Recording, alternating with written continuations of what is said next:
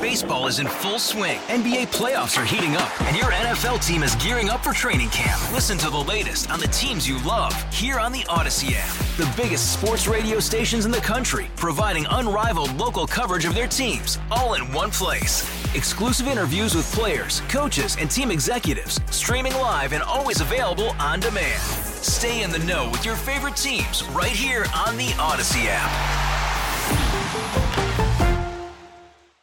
International Holocaust Remembrance Day is happening on Saturday, January 27th. There are events that are happening at the Kaplan Feldman Holocaust Museum that day and on the 28th. And to discuss that with us, we have on the Quiver River Electric guest line today, Helen Turner with the Kaplan Feldman Museum. Helen, we appreciate your time today. Thank you for joining us. Hello, everyone. Good morning, and thank you so much for having me. Well, thank you for being with us. So let's talk about what is happening this weekend at the museum. Certainly. So, this weekend is full of different remembrance events for International Holocaust Remembrance Day. So the entire weekend, Friday, Saturday, and Sunday, are all pay as you wish, which means that as long as you give a penny, you can enter the museum, which is fantastic. If you've been curious about the museum or haven't been yet, it's a great weekend to come and check us out. But we have student programming, which is beginning on the Saturday. We have our first student story hour. At 11 o'clock, we're reading The Yellow Star, which is a free event for students 5, 6, 7, and 8 years old. And then we're actually having one of our survivors, Rachel Miller. She's going to be giving live public testimony at 1 o'clock. And I would encourage anybody out there, if you haven't heard survivor testimony, Rachel is extraordinary. And so she'll be speaking at 1. And then on the Sunday, we are having our name reading, which is where every year we read the names of Holocaust victims uninterrupted. This year we're doing 5 hours. You can come to the museum to watch the name reading. You can participate by signing up, and we'll also be live streaming it. And then sort of the capstone event that we're happening this weekend is a lecture by Dr. Michael Berenbaum. He was the programming director for the United States Holocaust Memorial Museum in Washington, D.C., and he'll be speaking on anti-Semitism in the wake of October 7th at 3:30. And that really is going to be an incredible, unique event. Yeah, and I wanted to talk to you more about this year's Holocaust Remembrance Day in light of the tragic events taking place right now. Just as a quick note, you said the Yellow Star, the story hour on January 27th, is 5 to 8 years old. For families who know the importance of learning about the Holocaust, remembering the victims, is the museum itself good for that age as well, 5 to 8, or really just that story hour? What should families expect as far as bringing young kids? Oh, fantastic question. So we really wanted our story hour to be a very gentle introduction.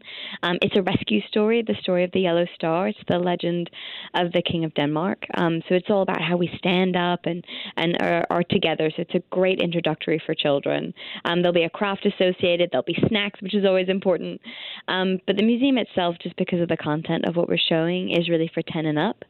So I would definitely say story hour is for your younger students, especially if you're looking to introduce them to the Holocaust in a very gentle, age-appropriate way, and the exhibition is really for 10 and up. Helen Turner from the Kaplan Feldman Museum is with us right now on KMOX, and you mentioned Rachel Miller, who's going to be between 1 and 2 o'clock on Saturday as a survivor, talking about her experience in France. Now, when you have somebody like that who can give a firsthand account of what it was like during that time and what it was like surviving during all of that, that has to be, I would think, for a visitor's perspective, one of the more captivating things that you do over the weekend, isn't it? Oh, 100%. And I think there's nothing like hearing testimony.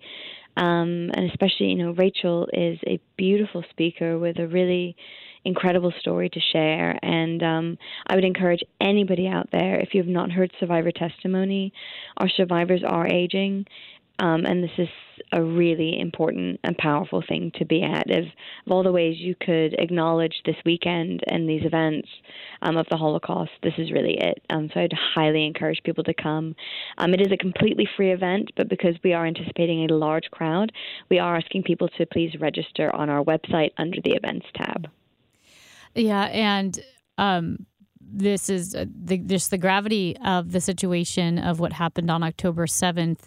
I can only imagine hearing Rachel Miller's story and then understanding more what she went through in light of knowing that there were Holocaust survivors who were murdered on October 7th or who had to live through October 7th.